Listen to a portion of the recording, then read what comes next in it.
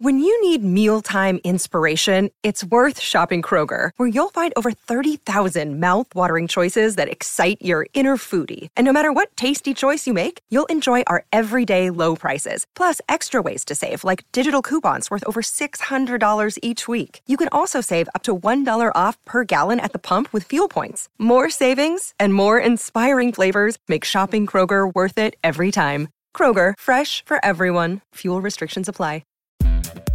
Welcome to the Wolverine Confidential Podcast. I am Andrew Kahn. I'm Ryan Zook. I'm Aaron McMahon. On this week's episode, we will be talking Michigan basketball as their roller coaster season continues and National Signing Day for football. Softball is about to begin and hockey has made news recently. All that and more right now on the Wolverine Confidential Podcast. Good to be back with you guys here. Don't see as much of you, now that football is over, but Ryan, I get to see you at basketball games, but Aaron, don't really see you. How you guys been? Ill. I'm feeling better, but the flu bug finally caught me earlier this week, so I'm feeling better. It's like I'm getting a little bit of a break from McMahon these past few weeks. It's been much needed break.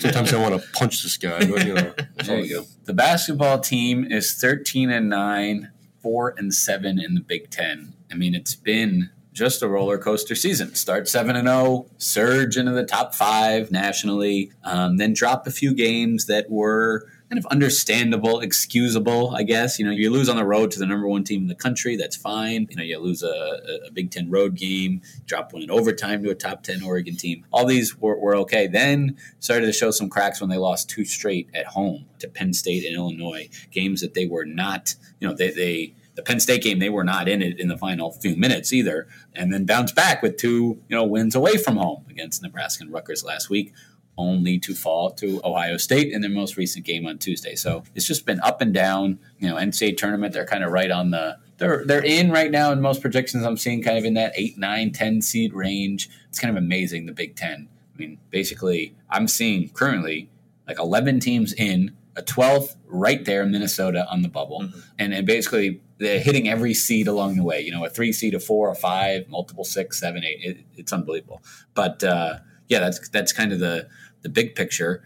Zooming in a little bit is that it's been kind of different things every game that have been the problem. Like I've said, they've kind of found ways to lose. So against Ohio State, it would be I would say offense overall was the issue. Just could not make. They had open threes that they didn't make right down to the final one, and then they had layups. They had good drives. They just could not hit anything. Nothing was falling for them, which is it's got to be frustrating at this point for them. You two are obviously around this team way more than me. I've watched from afar a little bit this year. Do you think this team has just found its water, or is this the result of just the instability with Isaiah Livers not there and Xavier being out? And what do you think? I think that's a good point. I think you have to ask yourself, okay, these guys aren't hitting a lot of shots, but are they just not good shooters? We don't know. They lost so many of their top scorers from a season ago, and then just the roster is littered with guys that either really haven't shown that they can be outside shooters in their college career, Xavier Simpson and John Teske,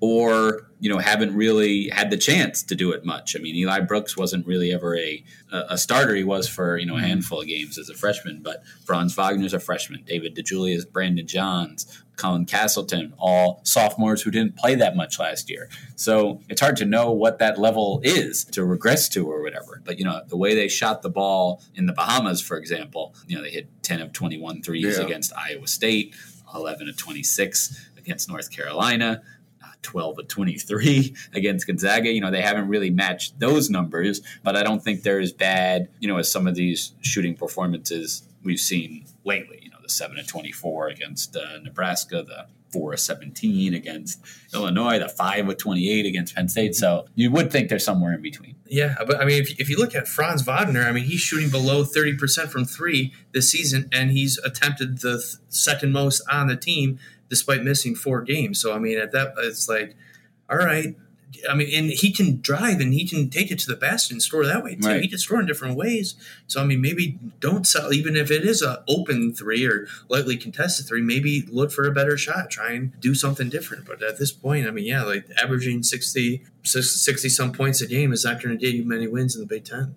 Yeah, no, it's a problem. And yes, Livers plays into that, but we don't know when he's going to be back. So, I mean, that's part of this whole deal. And most every team has some sort of injury. Michigan had been, very lucky the last couple of years. But, Juwan Howard certainly doesn't hesitate to mention that Livers has been hurt. Kind of any opportunity he gets, he mentions it. He talks about teams aren't going to feel sorry for Michigan, but, it's important that he not feel sorry for them either. So we'll see. I mean, it's kind of rivalry week here in Ann Arbor. So, just lost to Ohio State, but now Michigan State comes to visit on Saturday. So there's really no time to, feel sorry for yourself. And then you go, to Northwestern next week.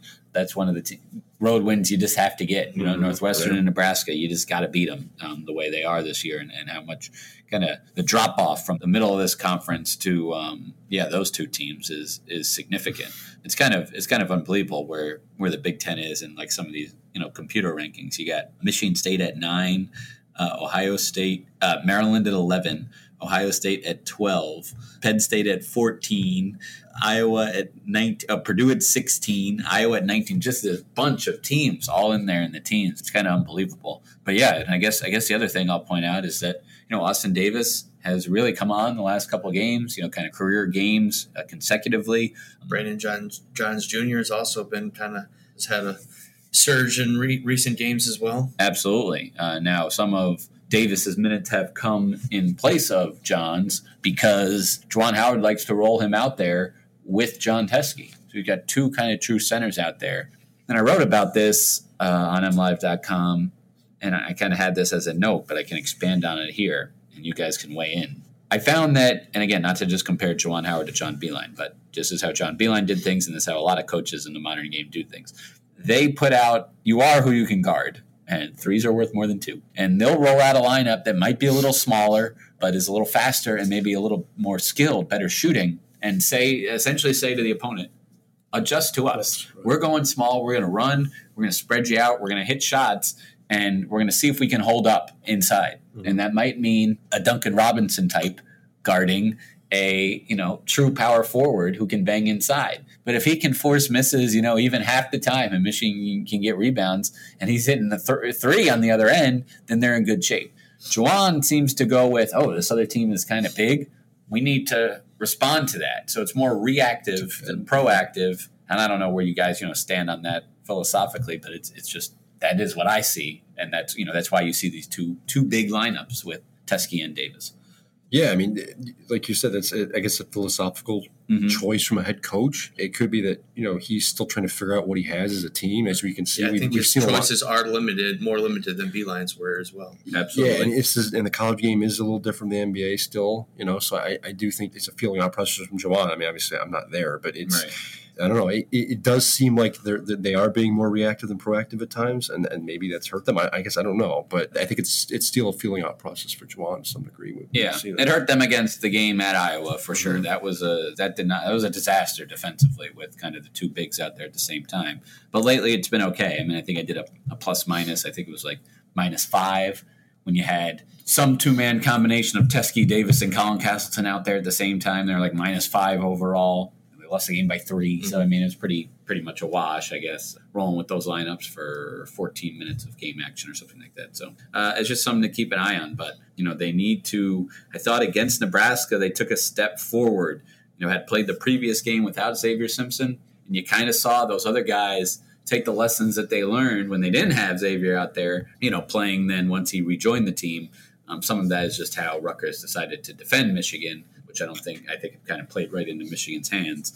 But we'll see. Michigan has obviously had a lot of problems with Michigan State and Cassius Winston now the last 2 years. They've lost 4 in a row now. The game in East Lansing was not particularly competitive in early January. So we'll see. You would think having them at home at Chrysler would be in their favor, but the way Michigan's played at home lately, you can't really say that at this point either. 3 straight losses at home, 4 overall this season. They had 1 loss each. 1 loss in each of the last 2 seasons, 3 the year before that. So that's 5 total for 3 years, and they're at 4 this year. There's no real explanation. Obviously, a couple of these games could have gone either way. The Oregon game, the Illinois game. They also won a double overtime game against Purdue. Yeah. So it's been kind of a mystery. You could say, well, the good news is after this week, they got 8 games and only 3 of them are at home. But it's not like they've been killing it on the road either. No. The Nebraska game last week was their first true road win. So if only they could play all their games in the Bahamas the rest of the way. Well, that is the good side. It's funny you say that because obviously Big Ten tournament, NCAA tournament are all neutral site games. And Michigan is, if you count the Rutgers game at Madison Square Garden as a neutral site game, which I would, they're 4-0 in neutral site games and looking pretty good and hitting shots in those neutral site games. Probably that's what it comes down to. Very small sample size. Yeah, but it's finding a rhythm and getting some momentum going. And as we've seen with these Michigan teams in the past, where they don't have very good Januaries or Februaries, and they turn it on in tournament time. This is true. So, basketball is a funny sport where one team get hot, it's one game, and it's an interesting game. Let's talk football now for a little bit. Yeah. Yesterday, Wednesday, was National Signing Day. Yes, it was. Used to be a bigger deal. I guess real quick, for those who aren't familiar, why was it maybe not such a big deal this year? With the early signing period now in December, the top programs are getting trying to get most of their commitments signed early so they can work on future classes. And that's exactly what Michigan did. They inked 23 players in December and did not add any players on Wednesday. So 0 players. Going off what Ryan said, the calendar is basically shifted now. Yep. Instead of signing kids and recruits in February, it's gone basically to December. And instead of finalizing your class in January, like coaches are going out and recruiting and hitting up high schools and players, they're now beginning that for the 2021 classes and the 2022 classes. So the calendar has basically just been moved up, whereas the hot recruiting period is now in the summer trying to finalize things with these kids. Whereas years ago, before the early signing period was introduced, January was always a key area where they were trying to finalize things, and now it's pretty much finalized in December. But it's not to say that there's no top prospects that are still signing. Right. Michigan's class did fall from number 10 to number 14 yesterday, so there were programs adding players. Just Michigan was not really. There wasn't any fireworks that were expected, and of course that proved to be the case. They did lose a commitment, which also wasn't a surprise. Shea Patterson's brother, a 3-star tight end, flipped his commitment to Princeton. Listeners of this podcast knew that was coming. Yeah, that was not a surprise at all. So really, Michigan only has 2 unsigned commits remaining, and one of them, quarterback J.D. Johnson, never expected to see the field for the Wolverines as he had to retire because of a medical condition. Michigan and Harbaugh are expected to honor his scholarship still. And then 3-star running back Gage Garcia, who's already signed his NLI to wrestle at Michigan. So just waiting on the football team to announce that he will be a dual sport athlete as well. I'm not exactly sure when that might happen. So this appears to be set. Like I said, Michigan's class ranks 14th in the nation, number 2 in the Big Ten. And it'll be the 4th time in 6 years that Harbaugh has a top 15 class at Michigan. Yeah, and Gage Garcia's he's a 3-star running back. Very low. So, I think he's the lowest rated scholarship supposed player on Michigan's team. So it's not exactly going to move the needle either way. Yeah, so uneventful signing day for Michigan. Like you said, as it was expected, nothing major was coming down the pipe. And Michigan's coaching staff, by and large, has already moved on to 2021 and 2022. I was watching a signing day show on Big Ten Network yesterday, and they had Alan True from 24/7 on there, and True was even saying there were offers already going out for the 2024 classes from some of these schools. So it's these coaches have moved on. It's you land most of these kids early on. I wouldn't say pressure, but you convince a lot of these kids to sign early. Not only sign early, but if they are able to sign in December, they choose to, then more and more of these kids are being eligible to enrolling early at school. So you're seeing more and more of these kids come in January, participate in winter conditioning, and that gives them the go-ahead to practice in spring. So that's becoming more and more of a thing as well. And it's not really too surprising that Michigan wanted a head start on the 2021 class because, there's a lot of in-state guys in this 2021 class that Michigan's involved in, and they want to get that leg up on some of these guys. Top 100 players in the country that they're looking to bring in for that 2021 class. One of them having already been committed in Giovanni Alhadi from Livonia Stevenson, along with J.J. McCarthy from Illinois, the 5-star quarterback. So both of those guys are trying to recruit some of these other top players in the class. So this 2021 class will be interesting to follow over the next few months. Yeah, McCarthy's been posting a lot of, Donovan Edwards. Yeah, Donovan Edwards, Rocco Spindler. Two top 50 guys in the country, and it'll be interesting to follow. They could really make a splash with the 2021 class. I mean, they got, like you said, they got McCarthy on board already. He's been really active recruiting. If he can land some of these skill guys with him to go along with him, then Michigan's future could be really bright. I mean, obviously, it's still several years on the road, but they've already got a jump start on future years classes. Harbaugh's recruiting is kind of a microcosm of the program as a whole. It's very good, but not quite at that elite level that you're seeing from some of those SEC schools and their chief rival in the Big Ten, Ohio State. You mentioned that they're second in the Big Ten, but second to Ohio State. Yeah, I guess so. From one rival to another. Michigan State, meanwhile, lost its coach. Mark D'Antonio retired this week in East Lansing. And I think, you obviously follow mlive.com/Spartans for, extensive coverage on that from Matt Wenzel, Kyle Austin, and others. But it's obviously relevant to Michigan. This is their, in-state rival. This was a guy, D'Antonio, who, took his lumps early in his tenure, but then won 4 in a row as, the Lloyd Carr era ended and Rich Rod, Brady Hoke eras followed, 7 out of 8, which extended even into the beginning of the Harbaugh era with just a all-time win at Michigan Stadium. But then Harbaugh started to kind of swing the pendulum back. Not fully, because Michigan State did come to Ann Arbor in 2017 and win a low-scoring game, but sort of the last 2 years on the field, in recruiting, and then even off the field, Michigan had swung things in its favor. So, if you're an outside coach coming into this Michigan State program, it was better than D'Antonio left it, but it had started to take a dip on and off the field these last few years. So it's not maybe quite the appealing job. Just kind of opening the floor for thoughts on his era, his retirement, possible replacements, really anything as this relates to Michigan. I don't think, to me, this wasn't a shock that he resigned,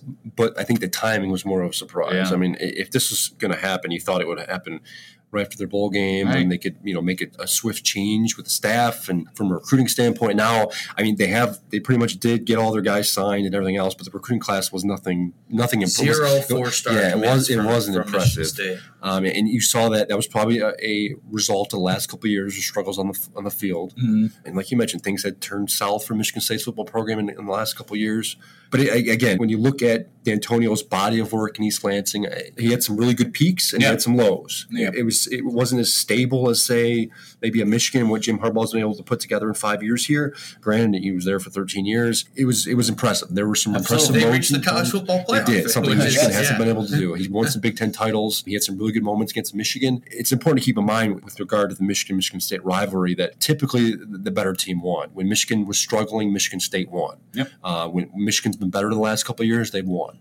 It's typically the result of the better team. State did surprise in a couple instances. And that was the thing, and I wrote about this the other day on MLive.com. Mark D'Antonio did a very good job of helping intensify this rivalry because before he arrived, Michigan had dominated for so long, and D'Antonio did a very good job of going to his program and his players and almost playing the victim. We are putting a chip on their shoulder, saying, hey, we're the ones that are always being disrespected. We're the ones that are always looked down upon in this rivalry. And they were able to flip the rivalry as a result. He got players to play up to Michigan. They won several years in a row there, and you saw the fruits of his labor, middle of his tenure at Michigan State. Yep. And he also developed some NFL talent as well. Good. Yeah. So now we'll see who they bring in. I mean, it's a tough job, regardless of what might be, coming down the pipe with sanctions or anything like that. You're in a division with Michigan, Ohio State, Penn State. It's tough. So yeah, we'll see. And again, it's just late in the game. If you thought Juwan Howard was hired late in the game on the college basketball calendar, this is really late in the game, if you wanted to get one of these top guys. So there's people out there potentially, or they could roll the dice with, an interim tag for a season and kind of just punt and get back at it, have a head start for the next year. If I'm Michigan State, I wouldn't look past the interim tag for a season, giving it, I think, at least Mike Trussel's the guy right now. I wouldn't be surprised if they go that route, at least temporarily. Problem is, if you do that, you just elongate the rebuild. Because keep in mind, Michigan State's really taken its lumps in recruiting the last couple of years. Their classes have been nothing. 43rd in the country this year, 10th in the Big Ten. You're going to really set yourself back for a year or two. So the talent, they're barren. I mean, they don't have a ton there. So I think it would probably help them getting someone in here sooner rather than later. But I think more importantly, they need to find the right person that's willing to come here and invest in the future of Michigan State and not just stay here for a couple of years and use it as a launching pad like some other coaches have in the past. So you need to find that D'Antonio-esque guy that's willing to stay here and invest and be here for the long haul. Because Michigan State is a place you can win. I mean, they do have the resources. They have the facilities. They've shown in the past that they're willing to invest in the football program, and they've won. I mean, that's the thing. Mm-hmm. So, and Michigan's still a talent-rich school when it comes to recruiting football players. So the players are here. There's an opportunity to win at Michigan State. You just need to find the right guy. There have been several names thrown out there, and maybe we'll get in there in a minute. Yeah, I mean, I'll put a guy out there right now, and he's just right down the road from us here at the MLive offices in Ann Arbor, and that's Chris Creighton at Eastern Michigan. Got a chance to spend a little time with him, see his program, a little behind-the-scenes stuff when I did a story a few years ago on their athletic director, and I was just really impressed. Again, I don't know what his interest is in that job, but man, again, you look at his numbers at EMU, no one's going to be blown away from the outside who doesn't know, but anyone who realizes what kind of job that is, look at the records before he got there. Now, that's a place where getting to a bowl game is like getting to the playoff at some other schools, and he's done that now 2 years in a row. Yeah, so I've also spent some time with him, and I have been really impressed with how he motivates his players. And I mean, he hasn't brought in any top recruiting classes in the MAC, let alone in the country, since he's been there, and yet he's getting the most out of his players. And I mean, they all seem to love playing for him. And I mean, he'd seemingly be in for a raise if he was to be hired at Michigan State. I mean, his contract tops out at $500,000 in 2022 with Eastern. So I'm sure it could be in line for a little bit more money if he's going to head up state to East Lansing. The more I think about him, the more he makes sense. I mean, he screams me like a D'Antonio-esque coach. I mean, how long has he been at Eastern for now? He's at 7 years? 5 so he stayed at EMU for a while. I'm presume his name has come up in coaching searches in the past. I'm presuming he's been asked about other jobs and maybe wasn't finalist. He wasn't off. I don't know. He decided to stay. I don't know. But he's shown a willingness to build a program like EMU from with basically nothing. I mean, the program doesn't have a ton of money, doesn't have a ton of winning. Talking about shutting it down. Yeah. So he's done a good job of building what he has. So he seems like he would make sense in a place like East Lansing. Now, is he the splashy hire? Probably not. Yeah. And it all. Again, this is going to go back to what Michigan State wants in the head coach. They want a type of guy like a D'Antonio-esque guy who is going to build up what they have and motivate guys. He probably won't make a splash in recruiting, but he'll be successful with what he has, or do they look to like Matt Campbell's come up. He's denied it. Pat Verduzzi, Luke Fickell he's denied it as well. I think from Michigan State's perspective, by denied it, you mean? Or like it says right. I think from Michigan State's standpoint, at this point, the splash hire to make is probably Luke Fickell. I mean, that's the guy. He's won at Cincinnati. He recruits well. He knows the Michigan landscape very well. There's even that tussle he had with Jim Harbaugh a few months ago, if you remember correctly. So I think that would add something to the Michigan rivalry. But we'll see. Does he want to come here? Would he be interested? It's a weird timing situation. So there's a lot up in the air at this point. I think Michigan State is more hamstrung by the timing of this decision than anything else. Well, yeah. Again, follow our coverage from MLive.com for that. Let's get into some other sports here to close things out. Hockey, softball, there's things of that nature. There's a lot going on right now. Covered the Michigan hockey game on Friday.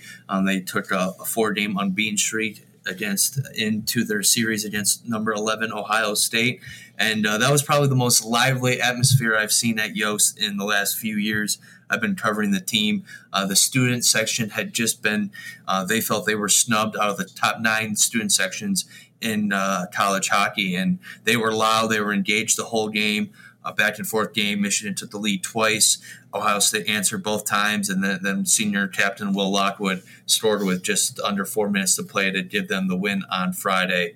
I was not at Saturday's game, but Michigan outshot Ohio State heavily, but they took 2 5-minute major penalties, one resulting in a suspension for freshman forward Johnny Beecher, who's been one of their best players this season. He will miss Friday's game against Wisconsin after being suspended. And it's crunch time now for the Wolverines. They're 29th in the pairwise rankings. They need to somehow get into the top 16 with a month left in the regular season for a shot at an at-large bid.